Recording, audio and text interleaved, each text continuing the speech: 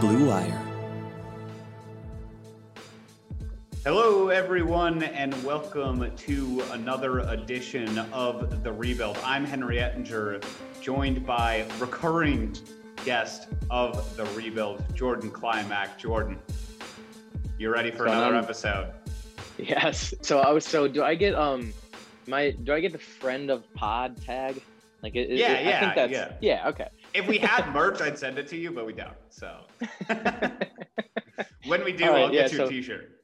Friend of the pod is back. No, but I'm excited to be back. Talk a little Browns free agents this time, Henry. And we've been talking so much about who we need to get. Now let's talk a little bit about who we have to keep. Let's dive into this. Let's just go ahead. Let's go. I'm ready to go right now. I got things I'm ready to say.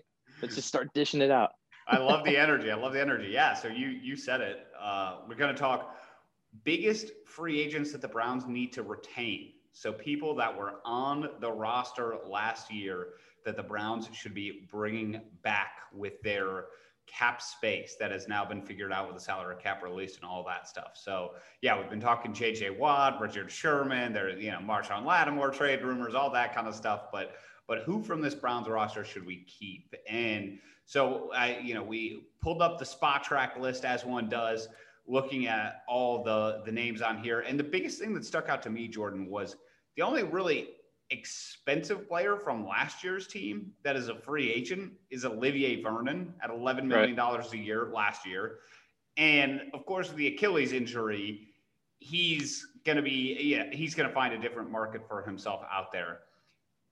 Just to kick things off with him, what do you do if you're the Browns with him, given the fact that he's got this Achilles injury? He might not even come back in 2021 at all.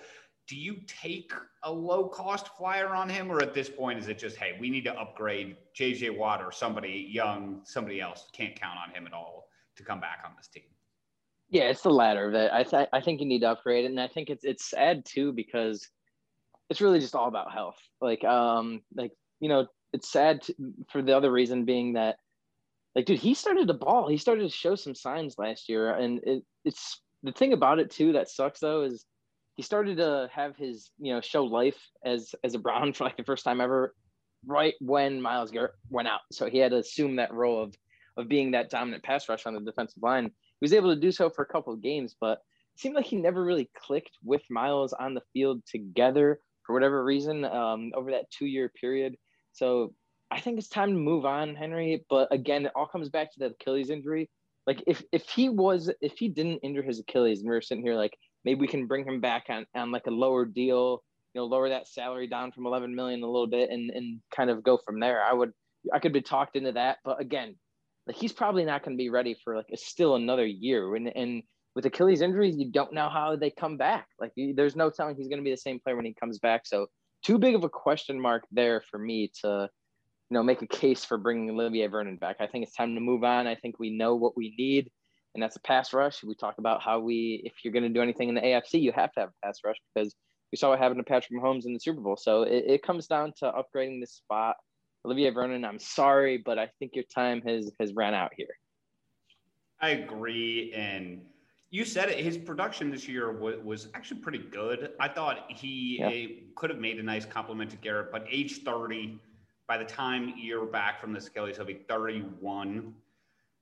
It's already getting up there for a pass rusher, right? And a guy that's already dealt with some injuries in his career. And it's such a brutal injury. It's almost worse than a torn ACL. People always talk about how it's the death nail in basketball, but for a pass rusher in the NFL, it's pretty bad too. The Achilles is not one you want to see. So I just don't think there's a way to bring him back on any kind of deal that makes sense. And so that's why I think the Browns have to move on to J.J. Watt and all the other free agency and draft targets that we've been talking about on this podcast. It really doesn't make sense, I think, in any way to bring him back. So now we're talking all players that were on, a couple $1 million a year contracts. Jordan, from the list of remaining guys, is there somebody that stands out to you as somebody you would say the Browns really need to bring him back on this team next season? For me, like it's funny. I don't know if there's anyone that I necessarily would say need. I mean, there are people I think that would be nice to bring back, but the one name that I think gets close to the need for me, it's Rashard Higgins. It's Rashard Higgins, and it just comes down to the fact that again, we're talking about injuries and people, coming back from injuries. I get that the whole ACL thing, it's a little bit different now. In the old school, it used to be that that was a brutal injury. You're going to be out for a year, and we don't know how long it's going to be until we see the same player that we saw before. I think it's a little bit different now. I think someone like OBJ, he's in good enough shape and he's enough of an athlete that I think he can bounce back from it. But still, there's the question mark of how he's going to bounce back. Then you have Jarvis as well. So who's going to be that third guy? To me, it's Rashard Higgins, and we saw the chemistry. Last year I don't even want to get into last year why those healthy scratches for no reason. I don't know what the hell is going on. Somehow in Freddie Kitchens' doghouse, and then he comes in. This year he wasn't seeing the field a lot at the start of the year as well, and then all of a sudden he's like, if for whatever reason, every time he was on the field, I feel like he impacted the game in a positive way, whether it be touchdown catches or a big catch here and there. And he just, to me, seemed like he was Baker Mayfield's security blanket, that guy that he can go to when he needs someone to make a play. He trusts him. We saw the chemistry there. I think when you see your quarterback start to develop chemistry with guys like this, when you're trying to build something going forward, I think Rashard Higgins is the exact guy that you do need to bring back in this situation. The only one I'll say that you need, because again, it's kind of like, I don't necessarily know if we need him, but like it's close to a need. Put it that way. It's a little strange, right? Because if you kind of think about the Browns roster in a macro sense, he doesn't exactly plug the need for speed really, because he's not very fast, and Landry's kind of the main possession receiver operating out of the slot. And so at first it's kind of like, where is he? We have Donovan Peoples-Jones.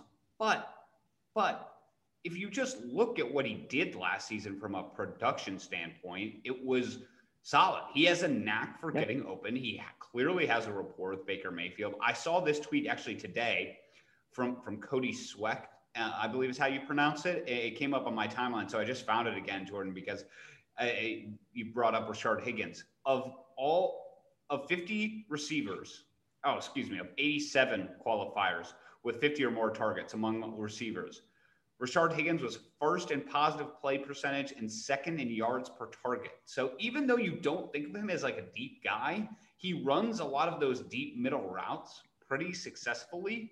And Baker finds him on those for pretty big plays. And he's a good route runner too. Like, I feel like he does get enough credit for that. And it's funny too, because wasn't it Collinsworth on one of the broadcasts? It might have even been the playoff game against the Steelers. I think he said something like, Rashard Higgins, he's not a fast guy and he's not a good route runner. I was like, what? I was like, have you been watching film? Have you been studying up? Like, I don't know. To me, he's always been crisp in his routes. And like, to your point, like, don't you have to be crisp in your routes if you're a guy that, like we're talking about, doesn't really necessarily have the speed? He's not going to outrun you. He's not going to, win in a physical match against you. He's kind of just that guy that he's going to find his spots on the field, get to where he needs to, where Baker's comfortable getting him the ball. And I attribute that a lot to being a good route runner. So I just think that's funny to, like, I don't know if there was like some narrative going on that he wasn't a good route runner, or if it was just Chris Collinsworth. I don't know what he was saying, but yeah, I mean, he's that security blanket for Baker and a guy that he can go to when he needs someone to go to. And that's big going forward, without question. For sure. I'm with you on the Rashard Higgins page, and I think he'll come at a pretty decent price. I think that's what I was going to say. So what would you be willing to dish out here? Because to me, this screams like maybe 2-year smaller cap figure. I don't know where you come out on that. 6-7 million. I think he's in trouble, honestly, from his own perspective, just because I think he falls into the middle tier targets that, even though there was some positive cap news, in the last week or so, that he's going to get squeezed. Originally, the projections I saw on him were 2 years, 10 million roughly. So kind of 5 million guaranteed the first year and then a partial guarantee on the second year. I don't even think he's going to get that much at this point. Given the market depression, I think it's going to come down. And from the team perspective of the Browns, obviously that plays in their favor. Without question. I like that 2-year window for him. And I don't think you want to overpay. And again, to your point, I don't see that. I don't see 10 million that, like, I don't know. That's just $5 million a year seems a lot to me. I to your point, I think it's somewhere in that 6 to 7 range. And look, I'd be here for that. I mean, we have the cap room to do it, so why not get it done? And it wasn't there a lot of talk earlier in the year? Like, wasn't Richard like tweet or people were tweeting about like, didn't he get close to getting a deal done during the season? Like, did we ever find out what happened with that? Because I remember there were tweets going around about, oh, we're thinking maybe it was just that they were thinking about re-upping his contract. I don't exactly remember, but there was definitely something there. So I wonder what happened to those talks, if and when they were going on during the regular season. There were definitely some rumblings that maybe there wasn't like OBJ tweeting at him or something like about like, hey, so get that money or essentially, something. it sounds like Higgins took a hometown discount this last year to return to the Browns. Yeah. And it sounds like there were rumblings that there might have been some conversations about, hey, you'll take this discount for this year, but if things go right, there'll be an offer for you next year. Kind of how people always talk about with trades, how people kind of have those conversations in advance. It seemed like there might have been some conversations kind of happening in advance as far as what Rashard Higgins might expect to be on the table for the Browns. So yeah, I would not be surprised at all if he's back in a Browns uniform. In fact, I would expect him to be, unless another team comes with a pretty big offer. Yeah, not only expect him, I want him to be. I like how he fits into this team. I think he has a certain swagger about him that the guys can feed off of. It's one of those guys that you love. If you play sports, you love to see succeed. Anytime he scores a touchdown, you see the whole team is over there, they're rolling out, doing the Hollywood Higgins, the red carpet and all that. It's just one of those guys that I think is good for the locker room and good for this team moving forward. For sure. For me, this might be a controversial take. I think Cody Parkey needs to be back on the Browns. Okay. Because you got to break this down for me. Okay, is Cody Parkey a fantastic kicker? No. But he stabilized the position for this team. And I don't know, to me, kicker is such a wishy-washy thing where once you find somebody who's at least stable, you kind of got to ride with them, because the idea of not having a good kicker, which the Browns have had in the past, I just hate. I hate it. And so, yes, Cody Parkey's not Justin Tucker, but to me, he gets the job done. And when I looked at this list, I don't know why he stood out to me, just because I think I value kicker more than most NFL teams do in general. The certainty of having a good kicker to me is quite valuable. And Cody Parkey, in my opinion, is for all the stuff that happened in Chicago, I think he actually is a legitimate top 20-ish NFL kicker that deserves to be on the Browns roster. So I don't know if you're saying that, are you saying that you're just a fan of Cody Parkey, or is it more of I'm a fan. Tried to replace him. I don't know how much better it would be, so why not just keep him? Yeah, kind of seems like the latter. Okay. Yeah, so I'm defending Cody Parkey in the sense that we have a semi-stable kicker, and if the Browns want to be in playoff contention and in Super Bowl contention, they can't afford to move on from him and get somebody worse. You look at the Titans kicking situation this last year, disaster. You look at the Bucs kicking situation 2 years ago, disaster. Those things cannot happen on teams if you want to compete. So you just need somebody who's not terrible. But here's the thing. The Bears kicking situation when they had Cody Parkey, disaster. You know what I mean? His nickname is Double Doink. I just don't know if I can ever trust a guy whose nickname is Double Doink. I don't know if I can do it. They'll probably bring somebody in to compete with him in camp. It'll probably come down to a couple kicks. I'm never quite sure how they do this, but not to mention, didn't Austin Seibert, who was the Browns kicker before Cody Parkey, didn't he have a decent year last year? I don't know about decent. I thought Austin Seibert struggled, but to be honest, I would be lying to you if I had Austin Seibert's kicking stats off the top of my head. Just break down. Well, actually, he was 14 of 17 kicking last year. I am Googling that as we speak, because that is not in the rundown doc as far as research. I'll be honest. Cody, looking up or Austin Seibert stats from 2020, not on your agenda. Okay, so it looks like his field goal percentage was 86%, 25 of 29 in 2019. Okay, so you're right. So, Yeah, all right, solid. I might have to back off my Cody Parkey. Okay. I recant. How about that? So I was able to talk you into JJ Watt and out of Cody Parkey. Look, sometimes on this podcast, as much preparation as we do going in, sometimes other points are made and you have to change your mind. You get new information, and I've gotten new information, and I'll change my mind on that one. So I'll bring up the next person that stood out to me. I don't even think he necessarily is going to be a starter on this team next year, but I think the Browns need to bring back Karl Joseph, given how often they play three safeties, and given the fact that right now, I think Ronnie Harrison is the only Brown you can count on playing safety next year. Obviously, Grant Delpit would be great if he comes back. I think they'll probably sign somebody in free agency potentially as well. But I think you probably need to bring back Karl Joseph as an insurance blanket, because this team plays three safeties a lot. Right. But here's the thing with that. So do you consider Karl Joseph like a great or even good, how do I put this, like a passing game safety, like a cover safety, for lack of a better term? No, I think he's more insurance on Ronnie Harrison, right. as more of a physical safety, I would say. Okay, but I think because he's I was going to say mediocre in coverage. But here's the thing. So don't you want your third safety, if you're going to play, some formations where, coverage warrants a third safety, to be better in that passing game on defense? I think that's a question that you have to ask if you're talking about a third safety, because as you said, we're looking at, we don't know what we're going to get for Grant Delpit, but I think you right now can pencil him in if you're assuming he's going to be healthy. And then, of course, Ronnie Harrison. So that third guy, I think it was Sheldrick Redwine, if I'm not mistaken, was play that saw a lot of he got a lot of tick this year in that third safety spot, and not the best at coverage, not the worst, but I do think that if you're looking at a third safety, you have to value his ability to cover.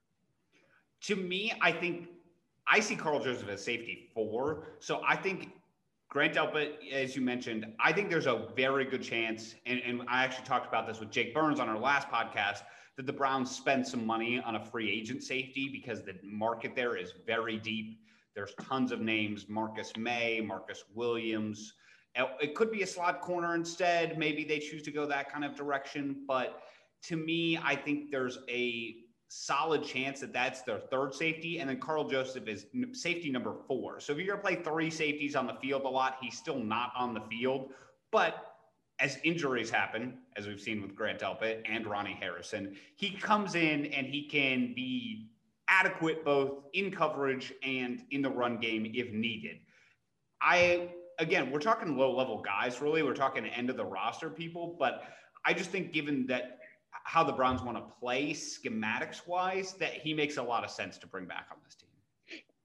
And I would look, if he's brought back, I don't have his contract numbers in front of me. Do you have his contract numbers in front of you? $2.5 million last year on the deal with the Browns. So I would expect anything more than that.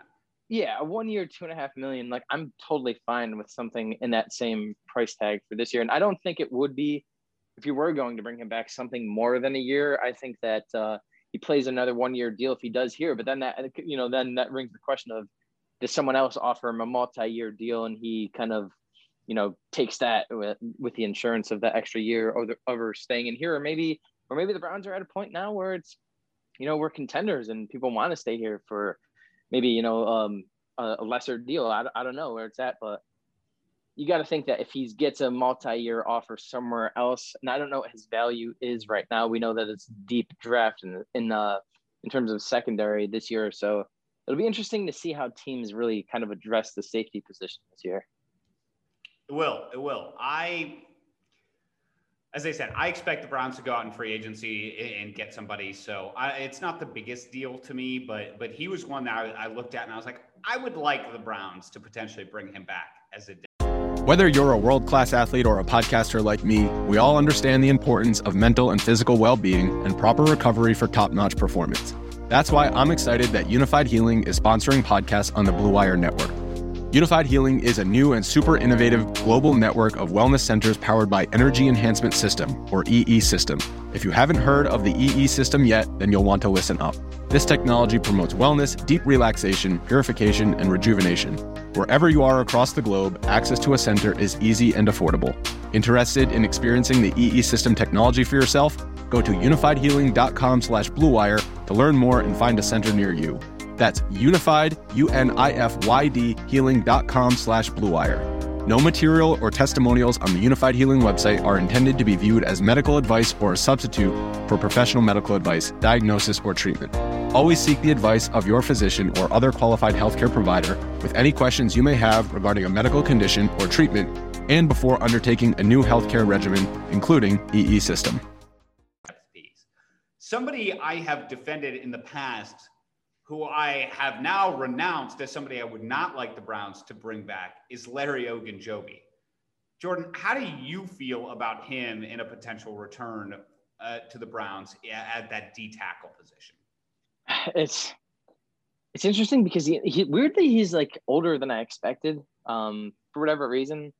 And I saw that he was 27. I was like, is he? I thought he was like maybe more closer to 25 or something like that for some reason, but yeah, I don't know. It all comes down to the price tag. And if he's going to demand, like, what do you think that the value or the market is going to be like for defensive tackle? I mean, I think it's a valuable position. It's going to come down to what he's being offered. I don't think that the Browns would, and I don't think that they should cash him out by any means, but it'll be interesting to see what the defensive tackle market is. And if he's going to be around for less, cheaper than we expected, I would listen to bringing him back. But if he's going to warrant a big payday, I don't think it happens, and I don't think it should. The market this year is so weird because some teams have lots of cap space. You look at the Patriots, you look at some other, the Jets, et cetera, have tons of cap space. And then some teams are so capped out, the Steelers, the Saints, beyond capped out where they have no money to spend. So depending on those teams, and how they maneuver around, the market could shift drastically. I just think that Larry Ogunjobi is not going to get a lot of offers that he thinks he's going to get out there, is my interpretation. So I wouldn't be surprised. So does he come back? Yeah, so I wouldn't be surprised if he comes back. He indicated at the end of the season, like it was time for a new chapter or something along those lines. Yeah, what did he say? Some cryptic it was an Instagram. I think it was an Instagram. Okay. But I like it. The reason I defended Larry Ogunjobi is I thought he did a lot of the dirty work in the run game that allowed Myles Garrett to be a pass rusher. And I thought that wasn't always reflected in the analytics on him. They didn't really love him he doesn't get to the quarterback as a pass rusher, all of those things. But as I look at this Browns team now going forward, that's just not good enough. They need somebody there who's a little bit more of a pass rusher. They need somebody a little bit more versatile, in my opinion. And honestly, I think Andrew Billings is just as good as Larry Ogunjobi. Right. That's really what it comes down to. And he was out with because of COVID opt-out last year, and he's not going to be this year. He's going to be back playing. And not to mention another name would be Jordan Elliott, who they drafted, this past year, and he's going to warrant some playing time as well. I mean, this is the regime that's still in control that drafted him, so we'll see how that plays out. And yeah, I don't think he's back, and I think we can both sit here and agree that like Sheldon was that guy. If it's going to come down to like which defensive tackle or which nose tackle would you rather have, I think Sheldon was that guy. Did the Browns really take that big of a dip when Larry wasn't playing? Like, wasn't like Vincent Taylor or someone like that? Like these guys were like filling in, and like I feel like we weren't missing that big of a beat. I mean, maybe I'm wrong on that, but no, I think you're right, and I also think as free agent targets get bandied about, and the one that's most obvious, so I'll bring it up, as J.J. Watt comes in, he shifts around inside sometimes, and so if that offers up some more opportunities for Adrian Claiborne, a draft pick that they bring in to help on the pass rush, all of those things, I think I'd rather have a cheaper option at defensive tackle that you don't feel the pressure to play, and you can kind of move your DNs inside, take that person off the field, get more pass rush help on the field. I like all of those options more than Larry Ogunjobi. That being said, I wouldn't be surprised if he's back either. Yeah, for some reason, I just don't expect him back.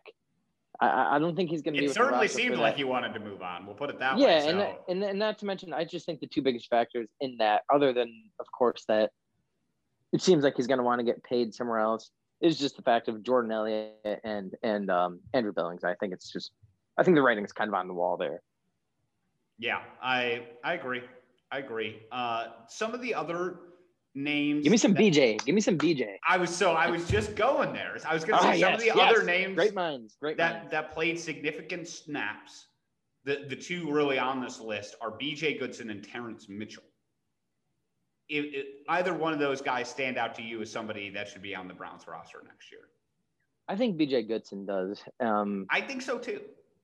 And it's funny because, like, Henry, when we signed him, I remember thinking to myself, like, okay, you know, like we obviously needed to address linebacker. I didn't think it was going to be like this. And, you know, the main reason being is because when he was never really a 3-snap down guy and you know, his time in Green Bay or any time in the NFL. So it was like, okay, so he's not really going to be a 3-down guy. Can we rely on him that much? I think he kind of became one, and like, he was solid, man. He was, out of all of our linebackers this year, I think that the case could be made, and I think it would be a pretty solid case that he probably had the best year of any linebacker. I mean, again, that's not saying much, sadly, but I do think that case could be made. I certainly would listen to you if you were trying to make it. So with that being said, and us knowing that linebacker is still going to be a problem, do you address it in free agency? Do you address it in the draft? We'll see. But if you lose BJ Goodson and you don't really upgrade there, I think your linebacking core can take a pretty big hit. So I think I'd be interested, again, on smaller, shorter 1-year, 2-year deal. Like, let's just keep, with guys like BJ Goodson, Carl Joseph, let's keep these 1-year deal going while we're, you know, still trying to compete for a Super Bowl. And we have guys that, you know, we might need to pay more dollars to, like a JJ Watt. You know, Baker's going to need to be paid at some point. So while that's going on, I like these little 1-year deals for kind of like scrappy veteran guys like BJ Goodson. I do too. And on top of that, I think BJ Goodson just makes sense from a fit perspective with the other linebackers. Yeah. His weakness really has always been covering people in the passing game, right? And yep. he certainly had that issue at times this year, but I've been banging the drum that the Browns just need to play the right linebackers. And I think the combination of him with the speeder linebacker like a Jacob Phillips, who didn't necessarily grade out that well this year, but I thought Jacob Phillips showed a lot of improvement towards the end of the year, demonstrating that sideline to sideline speed. I think there are pairings with BJ Goodson where you can get away with the fact that he's not the quickest out in space. You can help scheme that away from him and get other linebackers involved in that as well. So, and frankly, as much as I didn't like Mack Wilson this season and was frustrated with how he played, in coverage, Mack Wilson's not bad. It's the fact that he can't tackle people. That's the biggest thing. So I do think BJ Goodson kind of fits in with the Browns mold. So if they don't upgrade at linebacker, if they focus on secondary and pass rush and put the resources in there, I think he makes sense as a fine stopgap. Yeah, and again, I like him in the run game, and we got to get better in the run game. Seems like we say that every year still. So for that reason, yeah, I would like to see him back. And I think it would make sense again for both sides. And I like your point too with Jacob Phillips and kind of pairing him with a faster guy. We talked about how, you know, we've done a handful of podcasts at this point. And I feel like in every podcast at some point, the term speed has came up. So again, if you can pair him with someone quick, someone with speed in that linebacking position, I think that it's a perfect fit moving forward, and it would make sense for both sides going forward as well. For sure. And as far as Terrence Mitchell is concerned, he was a fine stopgap.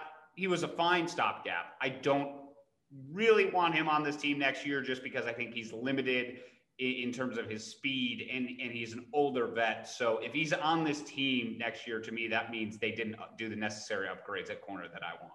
So is there a world where we don't bring Terrence Mitchell back? We're relying on Greedy Williams. Again, giant question mark. Hasn't proven that he can stay healthy.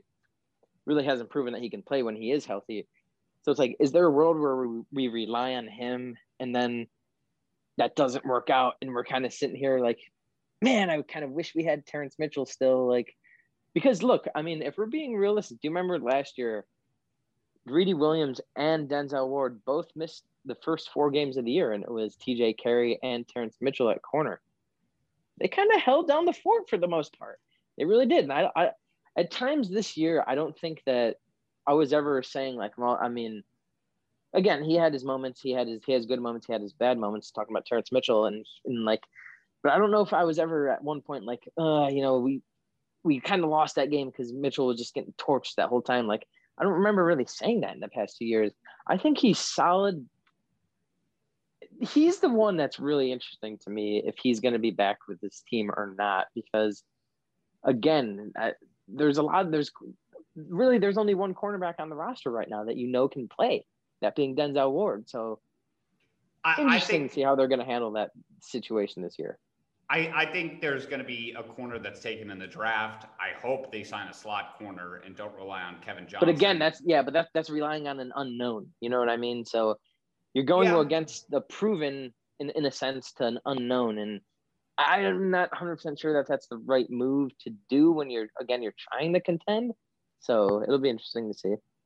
That is a good point you bring up, because I know Browns fans are certainly excited for the draft, and I am too. But something to certainly keep in mind as we go into this free agency period is, even if these guys aren't the biggest names, even if it's not Marcus Williams and it's a lower tier safety, or even if it's not Carl Joseph but it's another veteran that's not that exciting, there does need to be a balance of veterans and rookies, right? Because even if your rookies are good, you can't just play 7 rookies on the field at the same time, right? Like, they're going to get confused. They're not going to be able to hold up in the same way against NFL offenses. So I expect, as I said, them to draft an outside corner. There are a bunch of big physical corners in the second and third round of this draft that I think would be wise for the Browns to take. I've mentioned Tyson Campbell out of Georgia. Melifonwu out of Syracuse, everybody keeps bringing up, who's got a brother in the NFL. And I think those guys could be helpful upgrades. And then you feature Greedy Williams. But I hear you. I think if you bring in a veteran slot corner, even if you've got one rookie on the outside, to me, that's not the end of the world. As I said, they could also address safety. So maybe there's some experience behind the corner there. Terrence Mitchell, to me, just screams, we can't play press coverage. We have to back off. And that's always an outlet that allows the team that's a bailout for a team that's scared of Myles Garrett, essentially. Yeah. And I'm not necessarily sitting here like banging the drum, like standing outside of Brio with taking pitchforks, like need to re-sign Terrence Mitchell. Well, I think that's the theme of this episode in general. But yeah. It's like, I mean, by no means is that the case, but I think that if there's a chance that you can to avoid playing the unknown in a circumstance where we might regret doing it, I think you do have to look into that. And if that's bringing Terrence Mitchell back on, a veteran type deal, then I think you do have to at least consider it. But again, it's just so I'm going to be so interested to see how they go about this defense this year, man, because again, you talked about that balance between young player and veteran, and like, how they're going to go about molding that into that defense is something that I'm really looking forward to see for sure. Absolutely. And as I take a look at the rest of this list, Jordan, there are a couple names that played for the Browns, pretty significant snap counts, nothing crazy. Andrew Sendejo, Kevin Johnson, Porter Gustin. Here, hold on. There is actually one name that I did want to bring up before we signed off here, and that was and again, saw significant snaps. I mean, maybe not significant, but saw snaps this year out of necessity. Even caught a touchdown pass, Henry, and that is one Kendall Lamb. This is interesting to me. Oh. This is interesting to me from the standpoint of I think he was a pretty valuable player. Like we saw. Look, the Browns this season, there's a world, and if you play this season back, that we aren't able to overcome some of these offensive line woes. And Kendall Lamb was a guy that fit right into whenever he was asked, and he did a pretty good job for the most part. I remember what game was it? Did he come in for was it Jedrick Wills when Jedrick Wills went down? Yep. And like the first snap was a false start, and it was kind of like, all right, here we go. But like, no, he held his own for the most part. I feel like anytime Kendall Lamb really had to come in, and we didn't have to rely on him to be that guy week to week, he could be a guy that could fill in and you wouldn't really miss a beat. I think there's value there, especially being versatile as he is, being able to play right tackle, being able to play left tackle. I even think he might have even played some guard at some point this year with, the issues going down there. Wyatt Teller missed some time there. I think that he's a pretty valuable guy. $2 million this year. It'll be interesting to see what, if there's value with him throughout the league, kind of seeing the film and I think he was able to put out some decent film there. So how other teams view that, we'll see. But I think that there could be some value in bringing back Wyatt Teller, a veteran guy that you can move around on that offensive line. Yeah, I see that with Lamb. I thought he was fine in spot duty, which is really all you can ask for from your tackles. He wasn't horrible. I thought he got beat more, obviously, than the starters. And so that could be frustrating at times. But you're not going to find anybody as your backup tackle that's probably going to be stellar. And of the Browns' reserve offensive linemen, Nick Harris, the draft pick, struggled a ton in that Jets game. So Lamb certainly seems like a better option than him, though Harris is more of an inside guy, center guard. Yeah, Harris is going to be around. Harris is the guy that's going to eventually replace J.C. Treader. You heard it here first on the rebuild. Well, he's going to have to develop a lot because he got worked in that Jets game. But in other Browns guys that filled it, I mean, Blake Hance, shout out Northwestern. He filled in some. Nice. Chris Hubbard filled in some, but I could see Lamb as the best option there. I thought he was fine. I thought he blocked well nicely in the run game. As I said, I thought he got beat on a couple pass rushes. I just looked up his Pro Football Focus page real quick, Jordan, and he only had an 87.6 rating for his receiving this season. Why is that not 100? Explain to me what Kendall Lamb could have done better on his one touchdown catch. If it was a 10-yard pass, maybe they give it to him. Is he dinged for the fact that he got it only for a couple yards? Because I feel like if you're an offensive lineman and you're 1 for 1 on hauling in the touchdown pass, like that's 100, Greg. Yeah, I mean, you got to think about it too. Like the play that play is called in the huddle, and you're sitting there like, all right, it's in my head. Like, I know this ball's coming to me. This is going to be like the one opportunity I have to catch a touchdown pass. So like, it's hard too when you're thinking about that and knowing that might be your only chance you get throughout your entire career. Come on, give him 100. Yeah, Come on, Pro Football Focus. That was harsh. That was harsh. Yeah, as I look down the rest of this list, I'll be honest. There's not anybody else that really excites me as far as people to talk about. I will say this about Andrew Sendejo. I do want to bring this up because I've never said this before on the podcast. He got better this season. And I know nobody likes to say that because he was so bad at the beginning, and it wasn't as though he became a Pro Bowler or somebody that you would want on this team going forward. But he got better as the season went on and did make a couple plays. I don't think he'll be back on the Browns roster. He's actually way older than you would think. So I would be shocked if he's back on the team. He's 34? He's 34 years old. Wow. Insane. I did not realize he's that old. Yeah, I would be, as I said, absolutely stunned. Yeah. That being said, I would love to sit down. Like Andrew Berry would have to go on like 60 Minutes or something, or like HBO Sports or something. He'd have to go on somewhere and explain the decision making behind bringing Andrew Sendejo back, because that would stir some things up for sure. Yeah, it just wouldn't make sense. Wow, I find myself in a weird position here because I no longer want to defend Andrew Sendejo any more than I just did for about 10 seconds. So it's not time when you find yourself trying to. That's probably an indication that Jordan has probably time to wrap this up because I just wanted to say that I think he got a little bit better, but now I don't want to say anything else. Yeah, it's like you go have a cocktail and have a conversation with yourself after making a statement like that. Yeah, I might be listening back to this podcast later for editing purposes and being like, man, I really did try to come to Andrew Sendejo's defense a little bit, but I know he's the one guy that like. Can you remember a single Browns player in the past that like unanimously like? I swear to God, there were like 6-year-olds that you watch a Browns game with and they'd be like, Sendejo kind of sucks, doesn't he? Like, you know what I mean? Like, I feel like unanimously, like every single person that watches the Browns kind of was like, you know, like I have family members, like my brother's not like the biggest sports guy. And he was kind of like, the hell's going on with Sendejo? It's like everyone just kind of, it seemed like everyone just kind of knew that he sucked for some reason. I don't know. It's kind of like I felt bad for him at a certain point just because it was like, this guy can't catch a break. I thought it would have been perfect poetic justice if he had like a pick against the Chiefs, something like that, and we go on to actually win that game. And it's because of Sendejo after everyone ragged on him all year, but I don't know. He probably deserved it. Hey, he had a big tackle against the Jets. He did, yeah. But the tough part for him, but we didn't win that game. Yeah, the tough part for him as a free safety is if you mess up, like it's a touchdown or a huge play.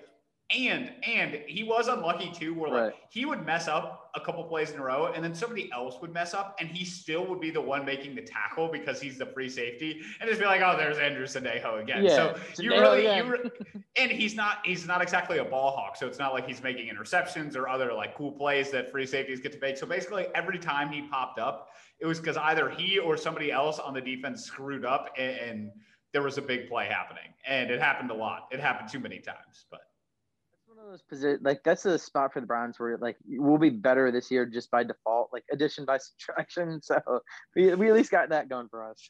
pretty much. All right, Jordan, that's all I have as far as free agents. Browns should retain, but just before we go, as always, shout out to the listeners where they can find you in the meantime between podcasts. Yeah, just hit me up on Twitter. Check out Twitter. We got a lot of stuff going on. Just started a little Buckeye podcast going on. So again, you can just find the link there. Tweet it all out. Yeah, a little Buckeye talk. A little shout out to the 11th ranked pod. Me and my man Michael Bohm over at ESPN Cleveland putting that one together there, breaking down a lot. That's a portrayal of OU. Isn't that where you went to school? Yeah, so I did, but they they're not the best football program. It's funny because like I was always one of those guys, Henry, that was like. I went to OU and I was one of those guys that would kind of be like, I'd see a guy walking the class at OU wearing an Ohio State football jersey. Like, dude, what are you doing? And then now I'm doing an Ohio State podcast. So I guess it comes full circle, I guess. They're not in the same it is. It's a little betrayal. It's a little betrayal to my man Rufus the Bobcat, man. It is. Some people are looking at me with some bad eyes over there at OU, but we'll make it up to them. Our basketball team is doing pretty good right now, man. Good. The MAC tournament. Yeah, the MAC tournament's coming up. They got a pretty good chance to win it. We'll see how it goes, man. But yeah, Ohio State basketball doing pretty well too. So shout out to all those squads. But yeah, Twitter at @J_Climax20 and check out that podcast as well. I had to go off on my little tangent there. No, awesome. No, I had to prod you about it. Ohio University a little bit. They have a special place in my heart basketball wise because one of my best friends, John Mino, who I'm sure listening out there, he didn't go, but he was a massive Georgetown basketball fan growing up, and so was his entire family. And OU really ruined a Georgetown tournament team when Ohio was a 14 seed and absolutely smashed them. And watching that, I think brought John Mino down a little bit. And so that's my biggest memory of Ohio basketball. And they were like the 8 seed in the MAC tournament that year before getting in. So it was pretty wild. So that's my like that's pretty much the only thing I have going for me. And so sorry to your friend John, but hey, man, I'll take that for my one Ohio basketball moment that'll live with me forever. All right, and now I'm really getting off on a tangent. So we will actually wrap this up for all the listeners out there who probably are less interested in my memories of Ohio basketball. But Browns fans, until next time, I hope you enjoyed this one as we talked about Browns free agents and some random other topics at the end. And until next time, just 2 words for you. Go Browns.